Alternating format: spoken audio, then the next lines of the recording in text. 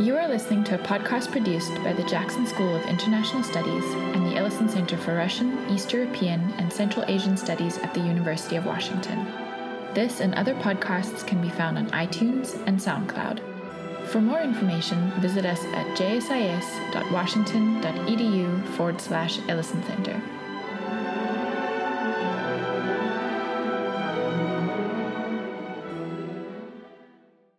So my name is Val Petrova. I'm the outreach coordinator for the Ellison Center. Now I want to introduce Susan Jaques, who is a journalist and author who flew in this morning from LA and literally last second landed and came straight here from the airport. So we are very happy that you made it.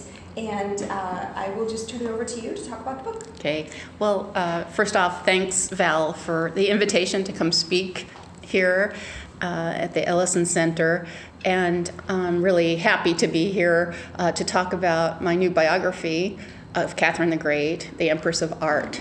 And as I mentioned, I wrote this book, it's just come out, and I wrote it because there wasn't another biography about Catherine's art and architecture. And as it turns out, she was as passionate about architecture and art as she was about her military conquests and her love affairs. And so it's a really fascinating subject. And because we're a small group, I want to invite you, if you have a question, to just ask, because I think we can have more of a discussion since we're a smaller group. Well, Catherine the Great founded the Hermitage Museum, and she did this in record time, just over 3 decades. She founded it with 4,000 paintings and 10,000 drawings. And she also embarked on a building spree during her reign. And she turned St. Petersburg into a beautiful neoclassical capital. And today I'd like to talk with you about why art and architecture was so important to Catherine, what she collected, and how she collected. So to answer the first question, why was art so important to Catherine? It's necessary that we go back and we look at how she came to power.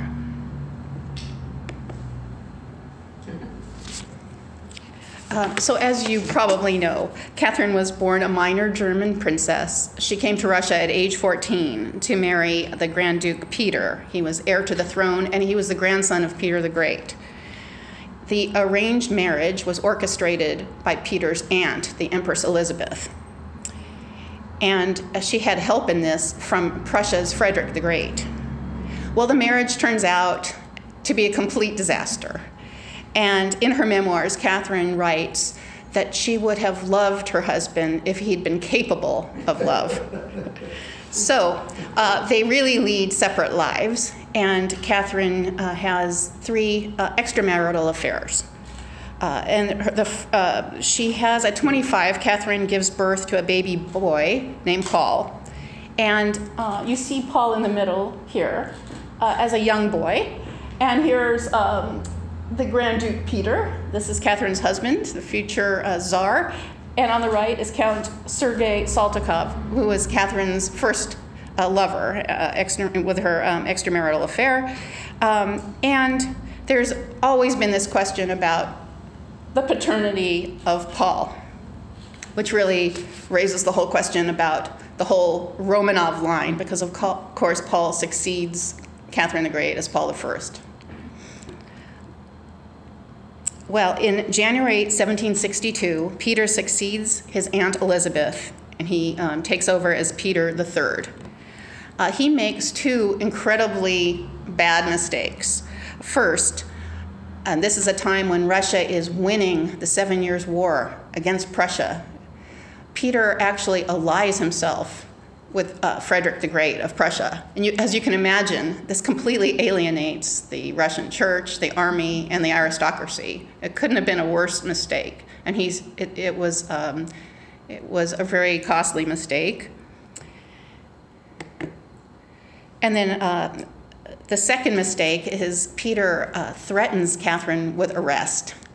And here I want to share with you Catherine actually, after Saltykov, she has an affair with a Polish nobleman named Stanislas Poniatowski, and they have together a baby girl named Anna, who actually dies in infancy. And Peter got wind of the affair, and Stanislas has to flee Russia. And we'll get to him later because Catherine actually makes him her puppet king in Poland. He becomes the last king of Poland. But Catherine's next lover is the military hero Gregory Orlov, who you see here. And she has a son, Alexei, just months after Peter becomes Tsar.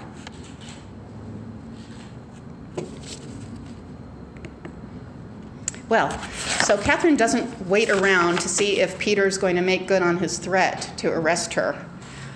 Instead, she stages a palace coup 6 months into his reign, and she proclaims herself empress. And quite conveniently, a few days later, Peter is strangled to death by the older brother of Gregory Orlov, Alexei Orlov. And the palace issues a press release saying that the official cause of death of Peter is hemorrhoidal colic. This is quite a nice spin. But it turns out that bumping off her unpopular husband was surprisingly easy. But Catherine finds herself on very shaky ground politically. And very interestingly, it's not because of her power grab, because the Romanovs did this all the time. And it's not even because she's a woman. There had been 3 tsarinas before Catherine. Her problem is that she's German. And as I mentioned, Russia's just fought Prussia in the 7 Years' War. And here they have a German tsarina. So this is her problem. So what does she do? She does something very clever. She takes up the westernizing mantle of her grandfather-in-law, Peter the Great. Her husband's grandfather, Peter the Great, was the great westernizer of Russia. She takes up his mantle. He becomes her role model. And brilliantly, she uses art and architecture as tools to westernize Russia and to charm Europe. Oh, I just want to go back and talk to you about the crown. So from the start, Catherine uses portraiture to fashion her image as Russia's enlightened ruler. So this is the Enlightenment. This is the end of the 18th century. And I wanted to share, this is one of her favorite portraits, her portrait on her horse, Brilliant.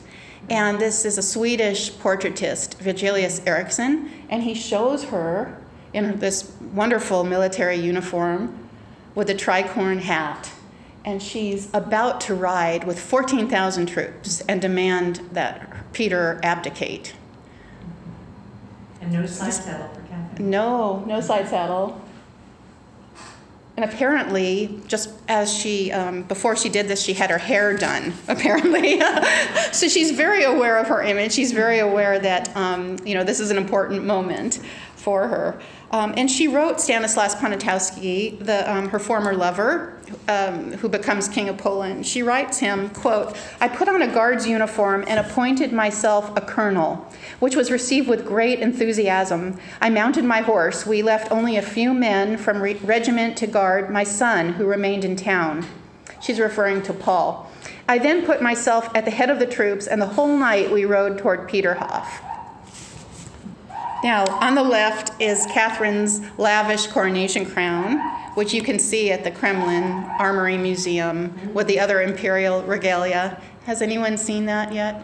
It's really worth the price of admission. It is spectacular.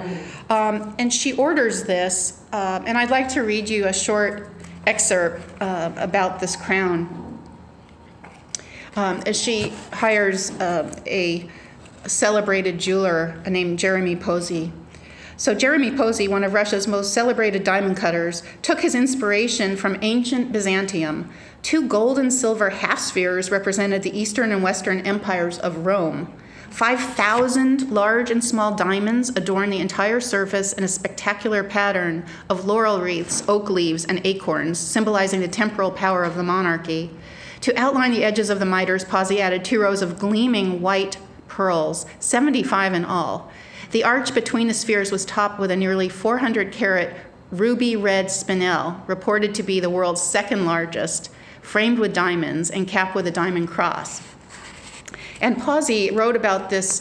This was the commission of his life, and he wrote about it in his memoirs, and I'll just read you, quote, "From all the items I chose what was most suitable, and as the Empress, Catherine, wanted the crown to remain unaltered after the coronation, I chose the largest stones, diamonds, and cultured gems.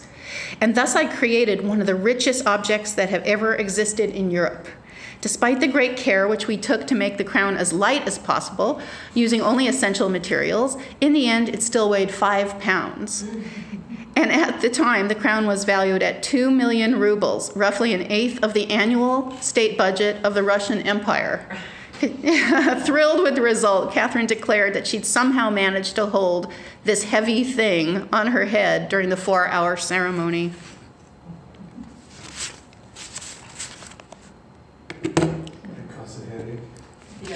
Pardon? Might cause a headache. Yeah, it causes a headache. And what's fun about this, you can read about it in chapter 1, is that Catherine puts the crown on her own head.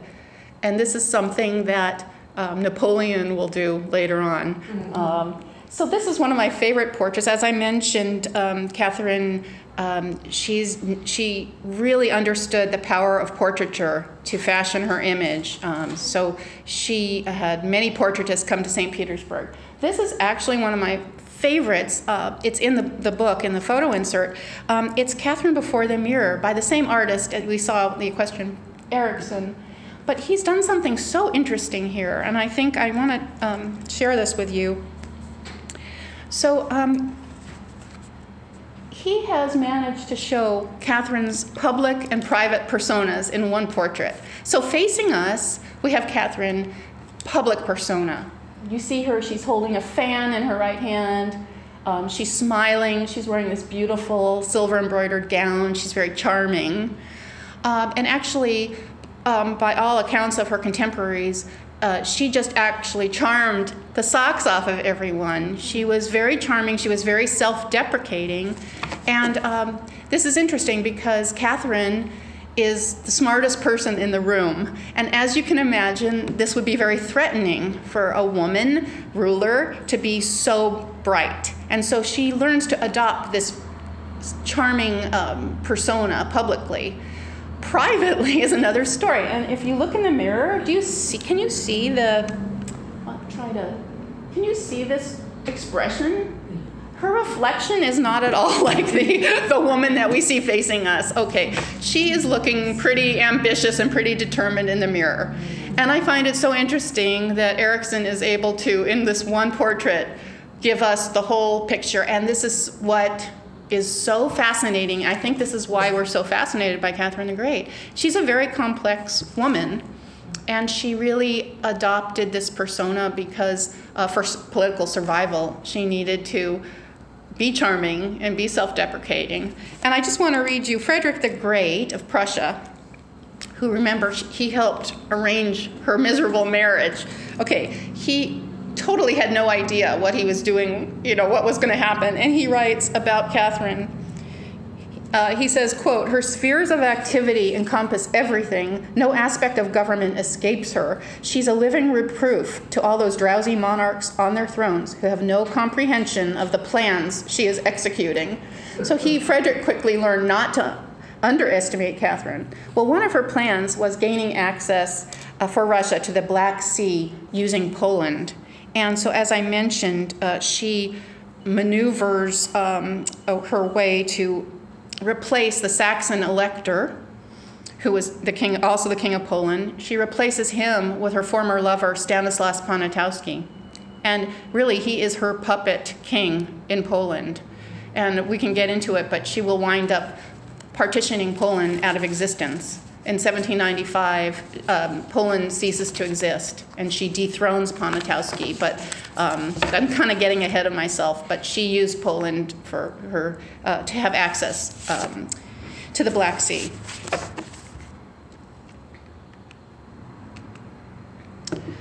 Okay, as I mentioned, Catherine went on a building spree, and this I want to share. This is her very first commission after she becomes empress. This is called the Chinese Palace. It's at Oranienbaum, which was one of the Romanovs' summer compounds. And she hired, actually, her husband's architect, Antonio Rinaldi, to design an intimate, secluded retreat. And she intended to use this as a place for romantic trysts with Gregory Orlov. Now, the style was Rococo, and you may know that that's kind of a whimsical, it's very light and frothy. Inside there were images of muses and art and love, and there were also, inside were several rooms with chinoiserie decoration, which is after the Chinese style, which is a really fantastic, beautiful style. And this is very interesting because this is one of the few palaces that Catherine built that survived the Nazi siege of Leningrad. And you can actually visit the Chinese palace. It's amazing. There's one of the rooms inside is called the Bugle Bead Room, and the walls are literally shining with it's embroidered panels with beadwork. It's extraordinary. Well, Catherine is soon going to abandon this style. She is going to usher in a completely new architectural style into Russia called neoclassicism. And so we're going to get into that. So, and this is fun. So Catherine also built palaces, not just for herself, but for her favorites. And here you see on top, this is Gatchina Palace, also by Rinaldi. This was for Gregory Orlov. This was his hunting lodge. This is his country house estate. And that is located some 30 miles southwest of St. Petersburg. And Rinaldi had been to England, and he was inspired by the castles he'd seen. And he combined the English castle with a royal hunting lodge and different styles. This is kind of a fortified it's kind of a combination of various styles. And below is the Marble Palace, which is today's Russian Museum. And it's right on the Neva River at the end of the palace embankment. This is also Rinaldi. Catherine instructed Rinaldi to use newly discovered marble from the Urals and Siberia, along with marble from Greece and Italy.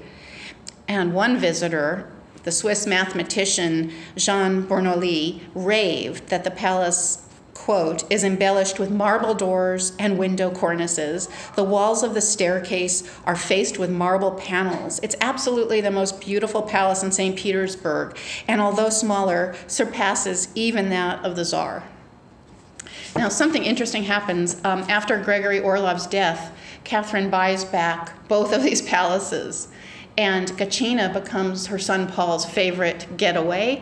And the Marble Palace she gives to her second oldest grandson, Constantine, as a wedding present. And this is a pattern. When a lover predeceased her, she will buy back all her gifts. It's very interesting. I think she knew that she would wind up with things, and we'll see that again with Gregory Potemkin. In addition to palaces, Catherine lavished her favorites with gifts. And here are two wonderful examples. Now, the silver tureen on the left was from one of the largest orders of French silver ever produced. It was 3,000 pieces from the prestigious French firm Rocher. They were goldsmiths to the French court. The price tag was excessive even for Catherine.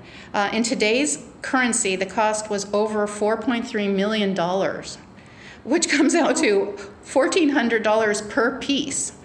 Well, Catherine wound up giving this to Orlov when she broke up with him. It was kind of a peace offering. Because his family was very important. She never forgot that she owed her reign to the Orlov brothers. And so after a decade, she breaks up with Gregory Orlov, and he wanted to marry her.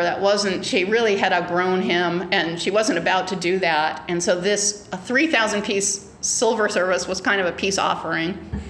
And then on the right, this is a a potpourri vase, and it's decorated with classical figures. It's by a goldsmith named Jean-Pierre Ador, and he was one of many jewelers who came to St. Petersburg, lured by Catherine the Great's largesse. I mean, she was she provided the goldsmiths with quite a livelihood, and so a lot of European goldsmiths came to St. Petersburg. And the vase is capped with a perforated cover to allow the fragrance to permeate and waft. And on the top, you can see the gold putti, and they're holding an oval shield with Gregory Orlov's monogram in gold Cyrillic letters. Can you see that? Right here.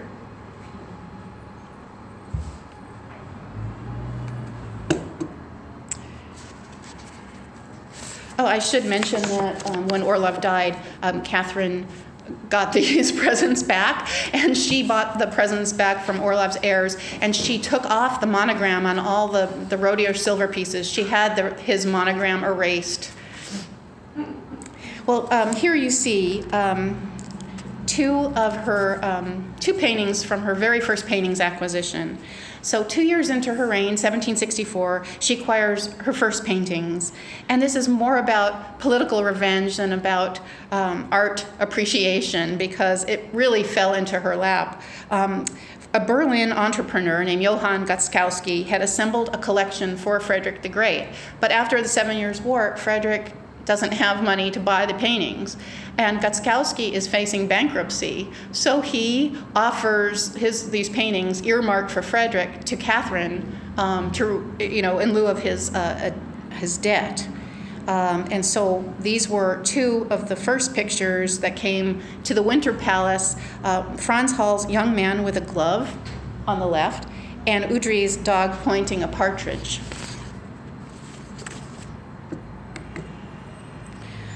These pictures from Berlin whetted Catherine's appetite for art, and she recruited art agents across Europe to keep an eye out for sales of old masters.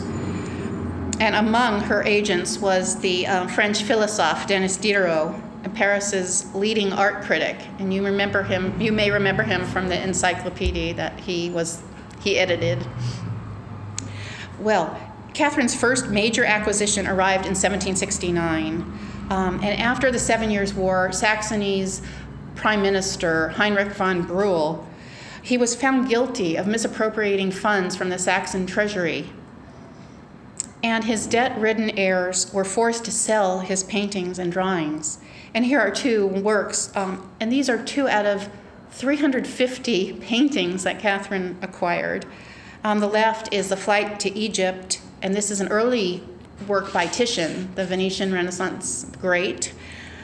And on the right is a mythological painting by Flemish Baroque artist Peter Paul Rubens. It's called Perseus Liberating Andromeda. Now, the Brühl acquisition also came with over 10,000 drawings. So with this, Catherine established the Hermitage's drawings collection. Well, around this time, Catherine starts a relationship with the charismatic military hero Gregory Potemkin. And some historians believe that they may have secretly married. They're a couple for just 2 years, but they remain devoted to one another. And Potemkin is the only one of all of Catherine's lovers who's her intellectual equal. And he is the only one that she delegates responsibility to. And he convinces Catherine to actually annex the strategic Crimea Peninsula in 1783. And in return, Catherine turns Potemkin into one of Europe's wealthiest, most powerful men. So here is a portrait by Johann Baptist Lampi. And on the right, these are images of a fantastic porcelain service. It's called the Sèvres cameo service that Catherine ordered for Potemkin. And this was really extraordinary service. The King of France, Louis XVI, he lent the Sèvres factory his own antique cameos for using as models for this service. And I think you can see there's this plate has cameos. And this really reflects Catherine's absolute infatuation with antiquity. As I mentioned, she embraces neoclassicism, which was a result of the excavations at Pompeii and Herculaneum, and a sort of rebirth of classical art and classical literature and philosophy. And this porcelain service reflects her love of antiquity. Well, I just want to mention that when Catherine gets the bill for this service, she balked. It was so high. It was equivalent to about $40 million in today's money. $40 million. It was a really very ambitious service. Everything about it was ambitious. And the entire factory was devoted to making this service. Sev stopped making other services to do Catherine's commission. So she refused to pay it. She negotiates an installment plan, and she finally pays the last installment after the French Revolution, and the Sev factory is about to go bankrupt. So she kind of saved the day there with her last payment. And in thanks for this wonderful gift, Potemkin gave Catherine a cat. I mean, what could he give her, right? He gave her a cat, and she called this, quote, "he of the velvety paws," and the cat of all cats. Well, during her reign, Catherine waged 2 wars against the Ottoman Empire. She turned Russia's military conquests into an art genre, commissioning numerous propaganda sculptures, paintings, and decorative arts.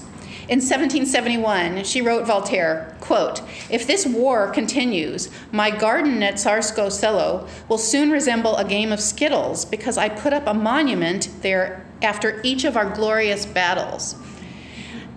French jeweler Charles Jacques de Mailly created this inkstand on the right for Catherine's Chesme Palace, and it features miniatures of key military episodes. And Catherine's most ambitious war-themed commission was a series of paintings of Russia's naval victory at Chesme in the Aegean. And to help the artist depict the battle authentically, an old 60-cannon Russian frigate loaded with gunpowder was blown up in the harbor at Livorno. And the artist Jacob Hackert sketched the fiery event, this recreation from a small boat. And the result, you can see here, the destruction of the Turkish fleet in the Bay of Chesme. And you can see in the middle, this is the Turkish flagship just being destroyed and surrounded by ships of the Russian fleet. And the Russian fleet was commanded by none other than Alexei Orlov, who, as we talked about, he was the one who strangled Peter III. And so here he is. Here he is leading the Russian fleet.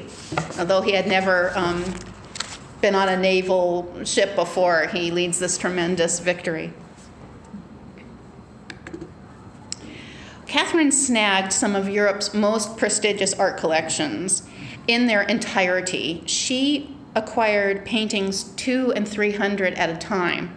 And this is really how she manages to put together this world-class collection in such a short time, because she was buying entire collections. And these include the collections of the Parisian financier Pierre Crozat and Britain's longest-running Prime Minister, Sir Robert Walpole. So for the Crozat deal, Denis Diderot negotiated this with Crozat's heirs. And here are 2 masterpieces that came with that collection. Raphael's St. George and the Dragon on the left, and Giorgione's Judith on the right. And I'd just like to mention, and we can talk about this later, the last chapter of my book deals with Catherine's legacy, what happened after she dies. Well, one of the things that happened was in 1929, 1930, Joseph Stalin started selling Hermitage masterpieces to get cash for his 5-year plan. And one of the buyers was our U.S. Treasury Secretary, Andrew Mellon. And he founds the National Gallery of Art in Washington, D.C. with 21 Hermitage masterpieces. 15 of them were Catherine's paintings.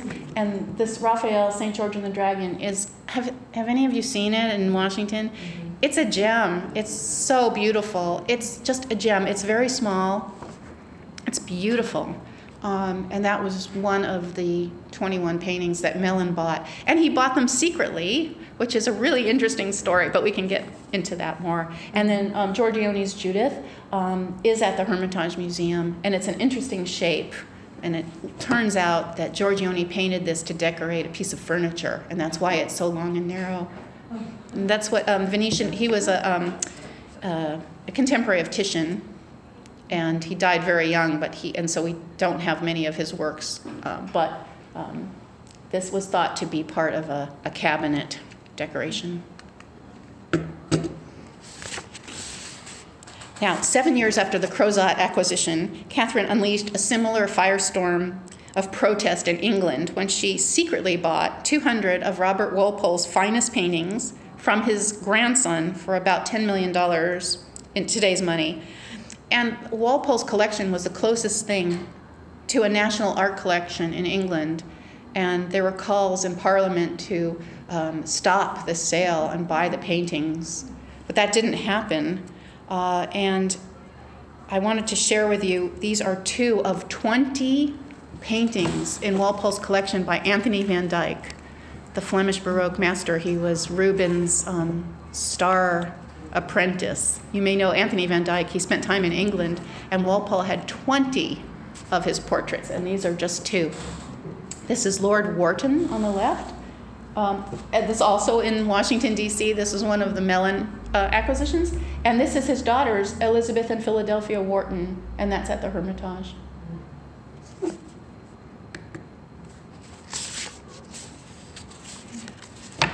Well, before we get into the Bronze Horseman, I just want to mention that Europe is very alarmed at this moment. Not only is Catherine snatching up their finest artworks, she's also grabbing territory.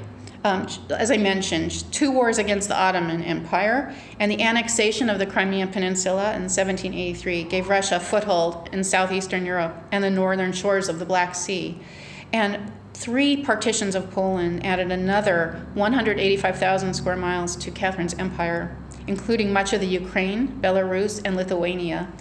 Russia's population went from 23 to 37 million. And Russia becomes a global naval and commercial power, and Catherine finds herself running one of the world's wealthiest empires. So now, the Bronze Horseman. So as we've seen, Catherine used art brilliantly to legitimize her reign. Her most successful propaganda commission was this equestrian statue of Peter the Great. She hired a Parisian sculptor, Etienne Maurice Falconet. He was actually a modeler at the Sèvres porcelain factory that we were talking about. He made little models. He had never done anything like this. He had never done anything. This is 3 times life size in bronze. He had never cast a bronze before. But she hired him anyway because he was also very knowledgeable about art, and he gave her art advice. So he was her sculptor, and he was also her art advisor. The project is surrounded by controversy and cost overruns. It takes Falconet 12 years to finally finish this. And he finally leaves St. Petersburg. He goes back to Paris kind of in disgrace because he was a difficult character, and he made a lot of enemies while he was in St. Petersburg. So it's finally unveiled in 1782. It's time for the centenary of Peter the Great's coronation and the 20th anniversary of Catherine's ascension. Now, I don't know if you can see this inscription here on the plinth. This is really interesting. Catherine orders this inscription in Cyrillic and Latin, to Peter the First from Catherine II. And by doing this, she forever links herself with the illustrious Peter the Great. And the sculpture is known today as the Bronze Horseman. It's after Alexander Pushkin's famous poem. And having survived the siege of Leningrad, it's become iconic, much like our Statue of Liberty.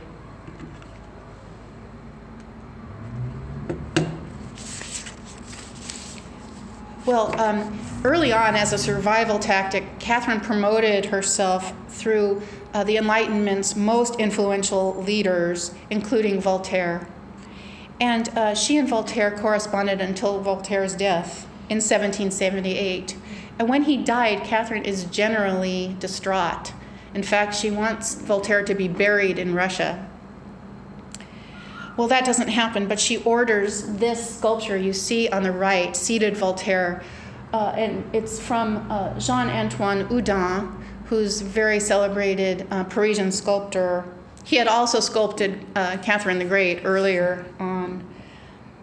And a few years later, Catherine purchased Houdin's Diana the Huntress that you see on the left. Well, Catherine installed it in the grotto at Tsarskoe Selo, and later she acquired by accident a work by Michelangelo called Crouching Boy, and she put Michelangelo's Crouching Boy next to Diana by Houdin. Well, this particular sculpture was very controversial in Paris because Houdin, as you can see, he's depicting Diana not just nude, but really nude. And this typically hadn't been done. She's usually partly covered and more modest. And so this was really too much for his audience. And it turns out, it's very interesting because Catherine's successors thought that the sculpture was obscene, and they had it hidden away. And Seated Voltaire, her grandson, her youngest grandson, Nicholas I, who becomes Tsar after Alexander I, blames Voltaire for the French Revolution, and he actually had this sculpture moved someplace inconspicuous where it wouldn't be seen. He was not a fan of Voltaire.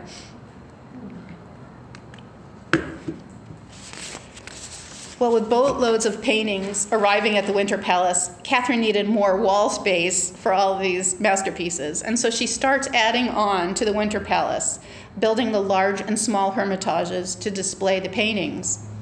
Catherine became obsessed with building, which she called, quote, a devilish affair. It eats money, and the more one builds, the more one wants to go on. It is an illness like drunkenness, she wrote. So Catherine embraces neoclassicism. This is the perfect complement to her political ambitions. The ultimate aim of her two wars with the Ottomans was called the Greek Project. And she actually wanted to drive the Turks from Constantinople and resurrect a Greek Christian empire on the Mediterranean. She names her second grandson Constantine, and she grooms him, and he's supposed to rule this empire. Well, this doesn't happen, but this was her plan. Interestingly, Catherine never leaves Russia. She experiences the world as an armchair traveler. She reads avidly, and in fact, her library is the foundation of the Imperial Russian Library. At the end of her life, she builds what is today the Russian National Library, then called the Russian Imperial Library, with her own book collection. And it's interesting to note, it's very interesting that this included her own books. So Catherine the Great wrote books. She wrote plays, poems, opera libretto. She wrote 6 volumes on Russian history. She wrote fairy tales for her grandchildren. So in her spare time, she was writing, and it's a really incredible. She actually builds the Hermitage Theater, which after the large and small Hermitages, and you can see a performance today at the Hermitage Theater. She builds that to stage her own plays. So on the right is the Raphael Loggia.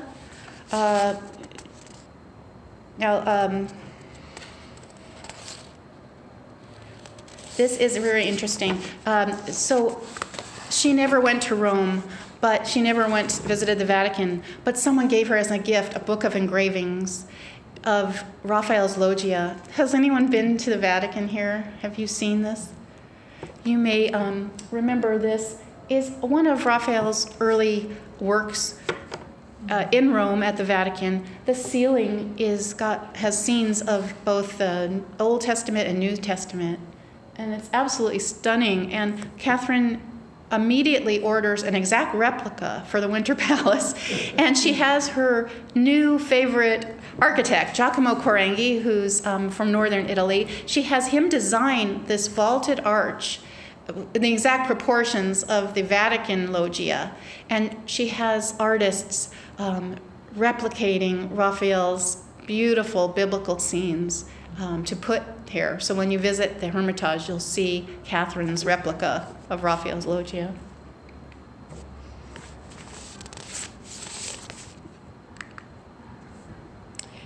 Well, around the same time that Giacomo Quarenghi arrives from Italy, another architect arrived named Charles Cameron. He was from Scotland, and he wrote a book about Roman baths, and Catherine was quite entranced by him, and he was influenced by Robert Adam, the British neoclassical architect. And she puts him to work. His first assignment is to completely redo Rastrelli's ornate interiors at the Great Palace, which is today's Catherine Palace at Tsarskoe Selo. Have any of you been? Yes. So you may remember that Empress Elizabeth hires Rastrelli, who also built the Winter Palace in St. Petersburg, to do the Great Palace. And it's named Catherine Palace later after her mother, who was Peter the Great's second wife, also Catherine. And 2 years later, Charles Cameron starts work on a 2-story antique house. And this is Catherine's vision. And above a luxurious spa complex inspired by the baths of ancient Rome, Cameron built an elegant pavilion, and he lined the rooms of this pavilion with beautiful jasper and agate. And if you visit, you must see this. It's absolutely spectacular. It opened in 2014 after an extensive restoration, and you can see these beautiful materials he used. So to connect the agate pavilion and Catherine's private apartments, Charles Cameron designed a 90-yard long colonnade, which became known as the Cameron Gallery. And here on top is a picture of the gallery. And it became Catherine's favorite promenade. It had views of the flower gardens on one side and her English park and the great pond on the other side. And here you see the view that she enjoyed of the great pond. And in between 44 white columns, Cameron placed busts of Catherine's favorite philosophers and statesmen.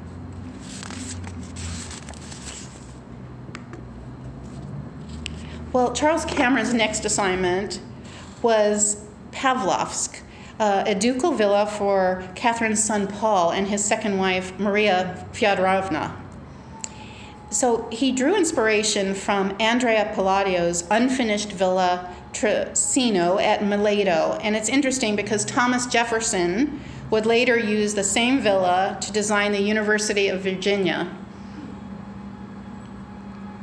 The central 3-story yellow and white building was capped dramatically with a shallow dome ringed by 64 columns. And also near Catherine Palace is Alexander Palace, which you see below.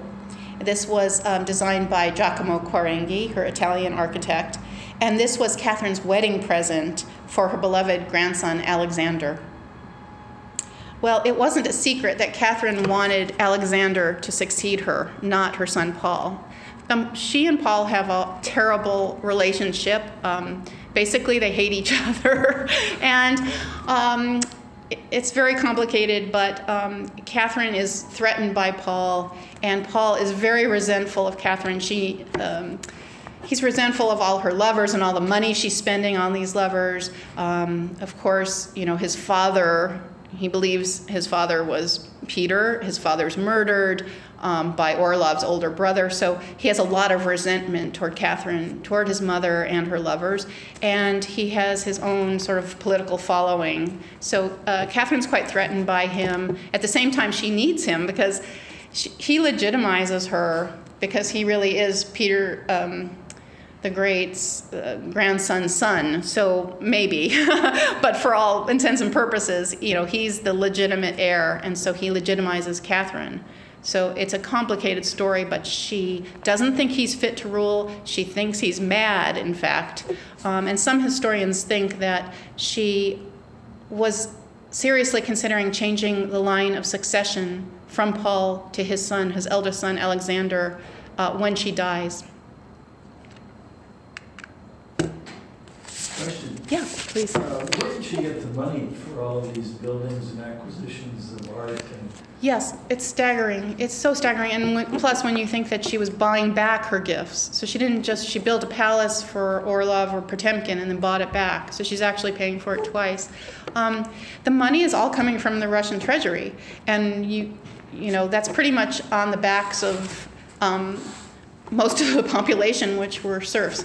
And also at the time, Russia's discovering its natural resources, its mines, etc. Russia's exporting timber. And as I mentioned, I get into this in the book somewhat, but she follows Peter the Great in really fostering the Russian economy. She encourages business and factories and modernization, and Russia becomes very wealthy. And she's also, she's seizing all this land. She's growing the empire. So there's grain being produced and sold, and timber, and all kinds of natural resources, and really. During her reign, she actually extends serfdom, and we can talk about this a little bit. She initially tries, right in the very beginning, she proposes reforms to Russia's laws, and it goes over very, very badly with Russia's aristocracy. And for political expediency, she drops it. She drops it like a hot potato, and actually serfdom expands during her reign. And so she's enlightened in terms of culture and art and architecture, but in terms of politics, not so much. Does that answer your question?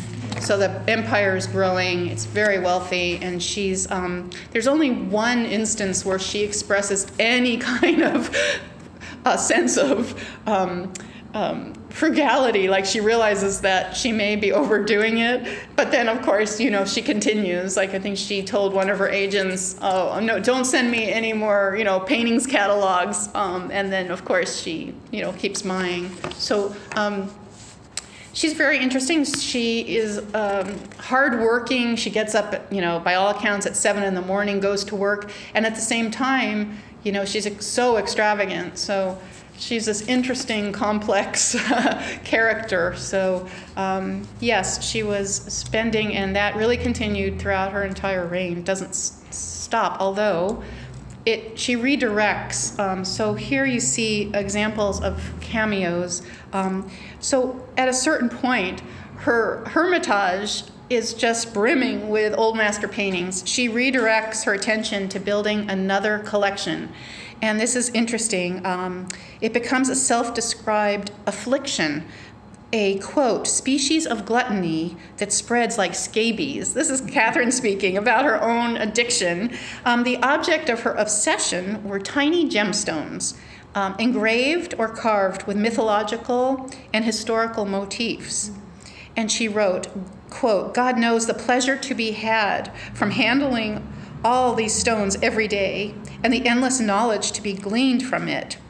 In the end, she had 10,000 of these cameos and intaglios. So the Hermitage has, this incredible collection. Literally, she could hold them in the palm of her hand. As I mentioned, she loved antiquity, and she collected these from antiquity and also from the Renaissance. And she also collected contemporary gemstones, carved gemstones from her own day. And she even traveled with them. She took them with her from the Winter Palace to Tsarskoye Selo, her summer retreat. And I just included this Gonzaga cameo. This actually wasn't a Catherine acquisition, but it's so fantastic, I had to show you. It was actually a gift to her grandson, Alexander I, from Napoleon's first wife, Josephine. And actually, Napoleon was a great art thief. Everywhere he conquered, he took art, and this was actually something that he took, and he gave it to Josephine, and Josephine gives it to Alexander after he arrives in Paris after Napoleon's defeat. It really is one of the most beautiful. It's larger than most of the other cameos, and it's really spectacular. And Catherine would have been very pleased. Well, so with all of these palaces that she's building, Catherine needs furniture, right? And she needs decorative arts. And so this was a huge boon to artisans. And she's not just furnishing, she's furnishing with the most fashionable, works by the most fashionable artisans across Europe. And hundreds of pieces of furniture arrive from a celebrated German craftsman named David Röntgen. And here on the top left, you see one of his writing desks. And he supplied the French royals and other aristocrats through Europe. But what I wanted to share with you is that when Röntgen arrived to meet Catherine in St. Petersburg, we were talking about this earlier, he was a member of a Protestant sect called the Moravian Brethren. And this is similar to German Quakers. And he brings something like 50 pieces of furniture from Germany to St. Petersburg for Catherine. He even designs something very special for her she loved Italian greyhounds, and he designs a desk with her favorite Italian greyhound as like a handle. And she loved his furniture, but he starts to lecture her about serfdom in the course of their meeting. And Catherine winds up actually leaving the room. She didn't appreciate that, and I just want to read you about their meeting briefly. While chatting in German, Röntgen, a member of the dissident sect known as Moravian Brethren, expressed his strong opposition to slavery, a clear reference to Russian serfdom. Catherine got up and left. The next day, she informed the cabinet maker that she'd buy 2 desks, but only pay for 1. Punishment for his proselytizing. Quote, "Your Mr. Röntgen fell upon us with a cargo of furniture which you cannot imagine," she wrote her art agent. "He would also have liked to have hermitized us at the Hermitage, but it is all too much a question of sheeps and lambs in this business. His mealy-mouthed manner was not to our taste. The furniture paid for, keys delivered, he had to pack up his beliefs, and all the people at the Hermitage were saved from the bore of all bores." Well, he raised a very raw nerve by raising the issue of serfdom. But Catherine loves his furniture, and she winds up placing a huge order, buying everything, giving him a bonus, and actually she continues to order from him. So she kind of forgot about the lecture that he gave her. And just below, I wanted to share, this is a plate from the Wedgwood Green Frog Service. Catherine the Great is an Anglophile. She loves French decorative arts, as we talked about Sèvres and Rotier's silver. But politically, France is Russia's enemy. And France's war minister, the Duc de Choiseul, is her nemesis. And he really is determined to really bring Catherine the Great down. So politically, she does not like France. Politically, she's allied with England, and she loves English gardens especially. And she commissions an extraordinary, it's called creamware from Josiah Wedgwood. You may know the story he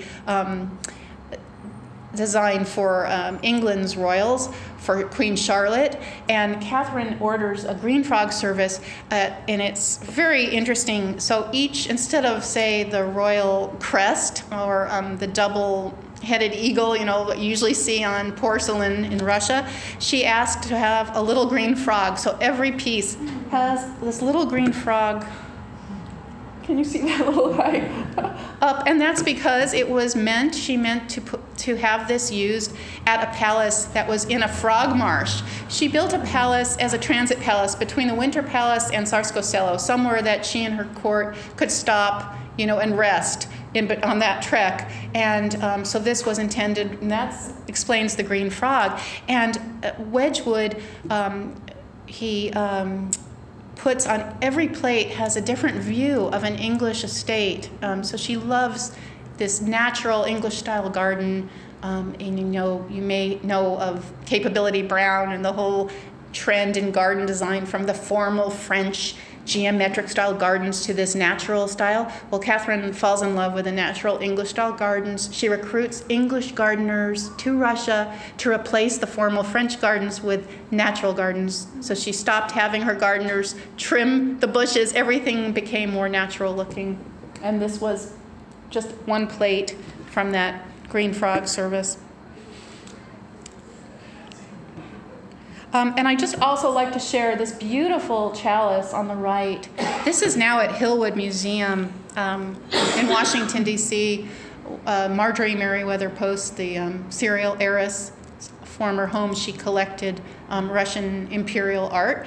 But this is a very interesting example of how, Catherine really, she doesn't just commission a piece, she actually approves the design from her goldsmith. He was a Norwegian goldsmith named Ivar Bush. That's why it's called the Bush chalice.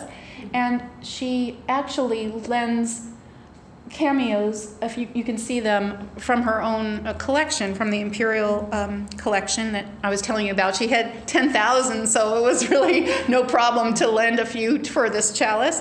And then she presents it personally. This is part of a liturgical set that she presents on Alexander Nevsky's feast day in 1791. And she's presenting it, it's a gift to the Holy Trinity Cathedral at the Alexander Nevsky Monastery. And one of her architects built the Holy Trinity Cathedral.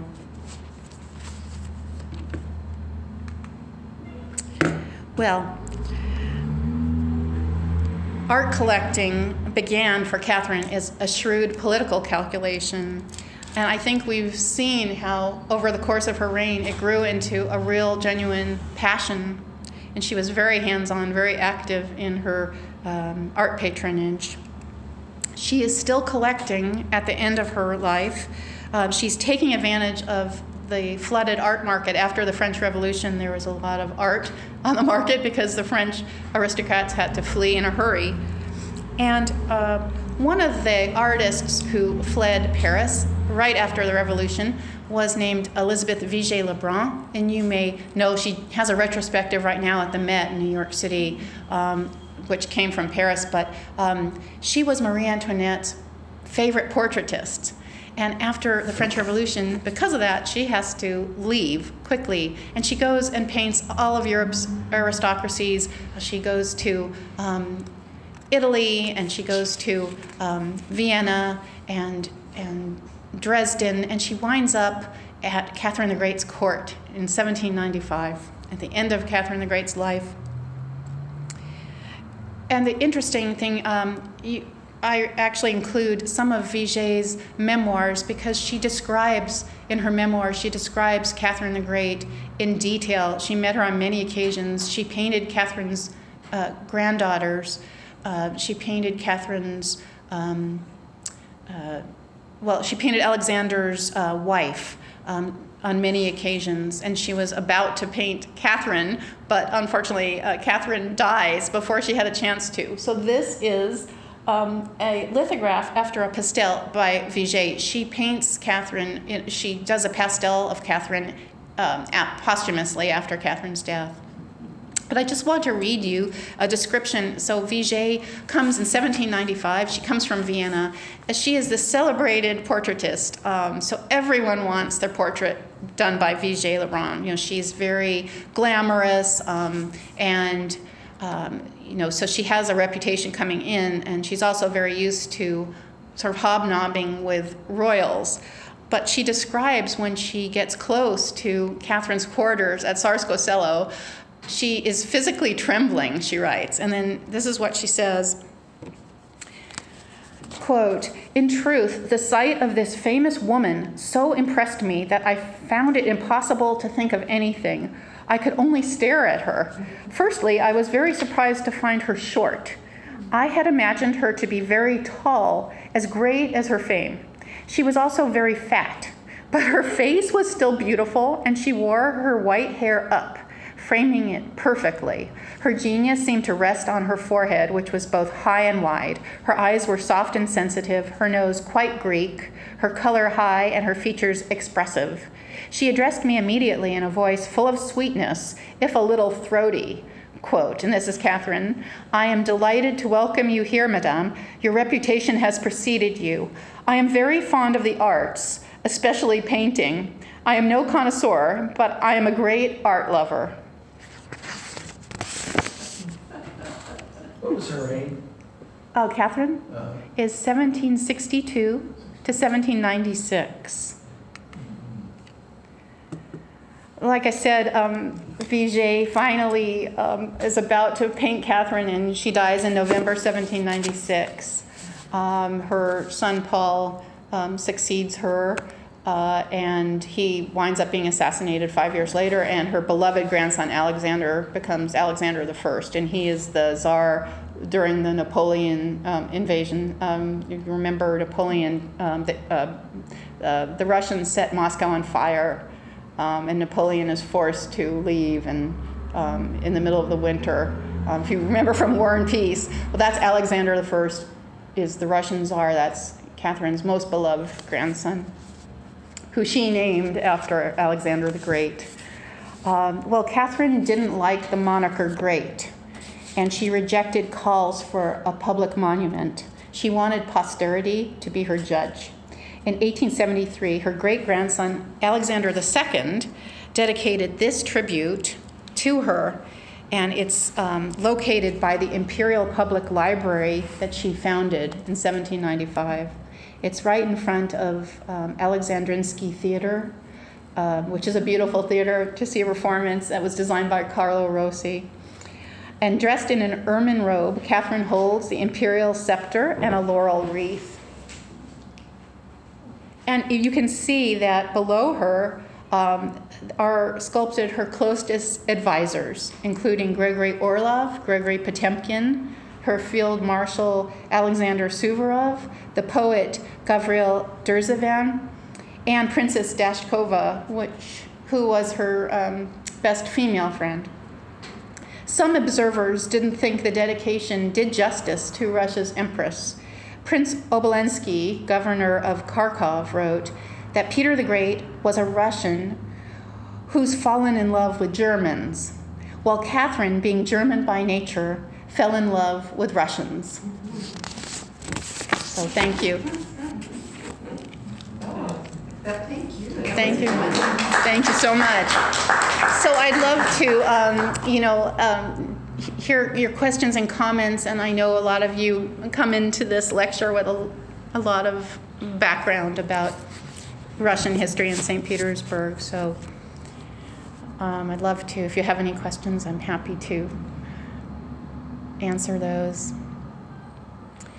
Well, how long did it take you to do all this research that you did? Well, so the research was, the actual writing of the book was about 1.5 years, which is very fast, and the research, I would say, was probably another 9 months to a year. I got to go to St. Petersburg and Moscow to go on Catherine's trail. And so I went into the Hermitage with my list of all the masterworks that I wanted to see that Catherine had acquired, like the seated Voltaire and the paintings that I've shared with you. And I got to see some of her palaces. Of course, some of the palaces that she built were destroyed by the Nazis during World War II. Some have been rebuilt. So I mentioned Charles Cameron, her Scottish architect, and she had him redo all the interiors at the Catherine Palace in beautiful neoclassical style. Well, unfortunately, most of that was destroyed, and so little by little, some of these interiors are being restored, and. Yeah, so the research took me back to Russia, which was really wonderful and fascinating. And I got to understand that Catherine the Great today is seen in Russia as a positive figure. Her reputation really suffered. So in the last chapter of my book, as I mentioned, I wanted to write about her legacy. And her legacy actually suffers right away from the reign of her son. As I mentioned, her son hated her and she hated him, and he tries very hard to erase her memory. And after his assassination, things get better because her grandson Alexander was more positive to her. But then Nicholas, who succeeds Alexander, Nicholas I, he's born the year that she dies in 1796, and he rules, I'm pretty sure it's around 30 years. He had a very long rule, very repressive, and he's actually very embarrassed by Catherine, by his grandmother. He's embarrassed by her love life. She's getting a lot of bad press across Europe for her love life. What was so scandalous, it wasn't so much that she had, all these favorites. She pretty much institutionalized the role of favorite. She took her favorites everywhere, and it wasn't like she was trying to hide these relationships. This became an institution, and they did very well. Her problem was that as she aged, she continued to take men who were in their 20s. She liked the younger men. Today we would call her a cougar.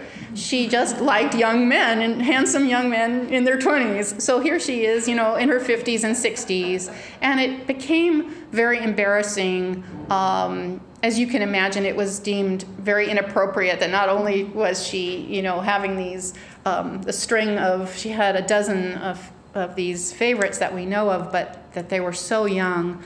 And they were really young enough, really at the end, to the age of her grandsons. So her very last favorite was a very despicable character named Platon Zubov. You can read all about him in the book, but he's actually quite despicable. And he really, after the French Revolution, Catherine makes a very reactionary turn.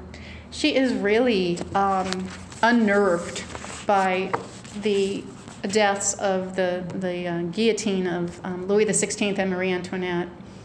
And she really clamps down. She invades Poland for the last time. She dethrones her former lover, Stanisław Poniatowski. Poland ceases to exist. She had partitioned Poland 2 other times with Prussia and with Austria, but this was the last and final partition. And as I said, the country doesn't exist until after World War I. There is no Poland. And this is really a reaction to the French Revolution, 1789. She becomes very, very reactionary. She also clamps down. Books are censored.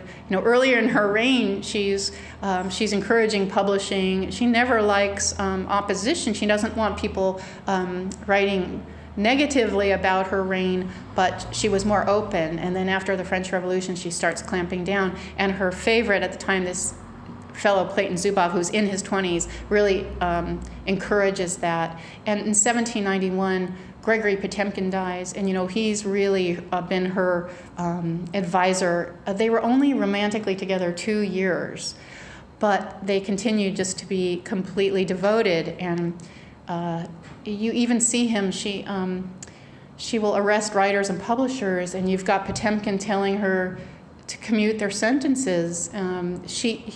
He's kind of, before he dies, he's telling her he's sort of this rational voice. But once he dies, she doesn't have that anymore, and she's listening to Platon Zubov.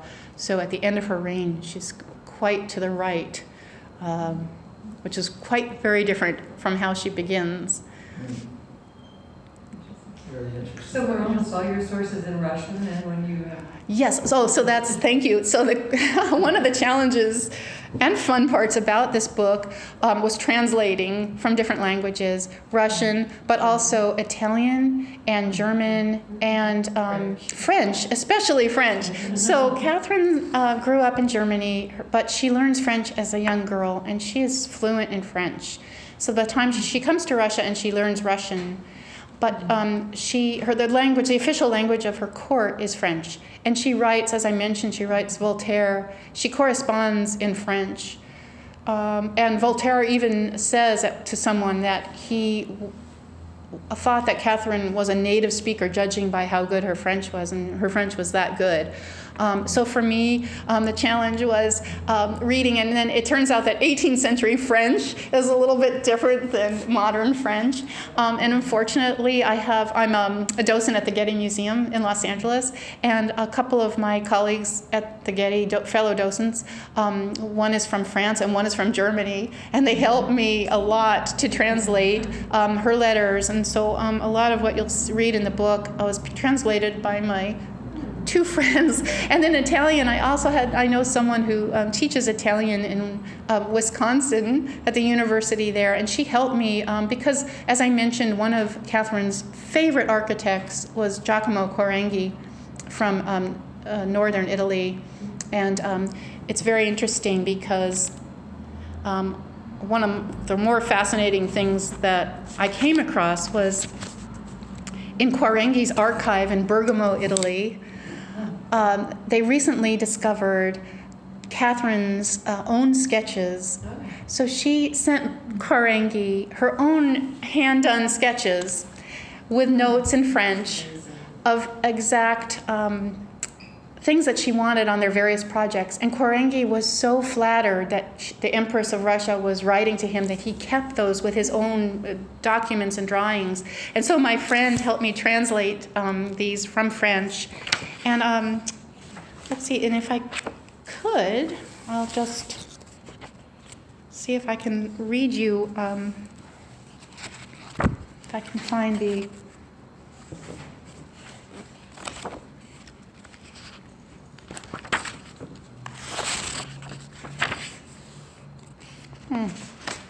to find it. Well, I seem to have lost my mark, but basically, it's very fun. She's actually telling Quarenghi, she's giving him instructions. Specifically, she says, to make sure that the heater is placed outside, and the workers are not to come through the main doors. They're to climb through the windows. So she's really micromanaging this project, which is really interesting if you think about she's running this enormous empire, and she's giving her architect very, very specific instructions about, how the workers are to come through the window and where she wants the heater placed, and not to cut down any trees because, she wants all the trees there.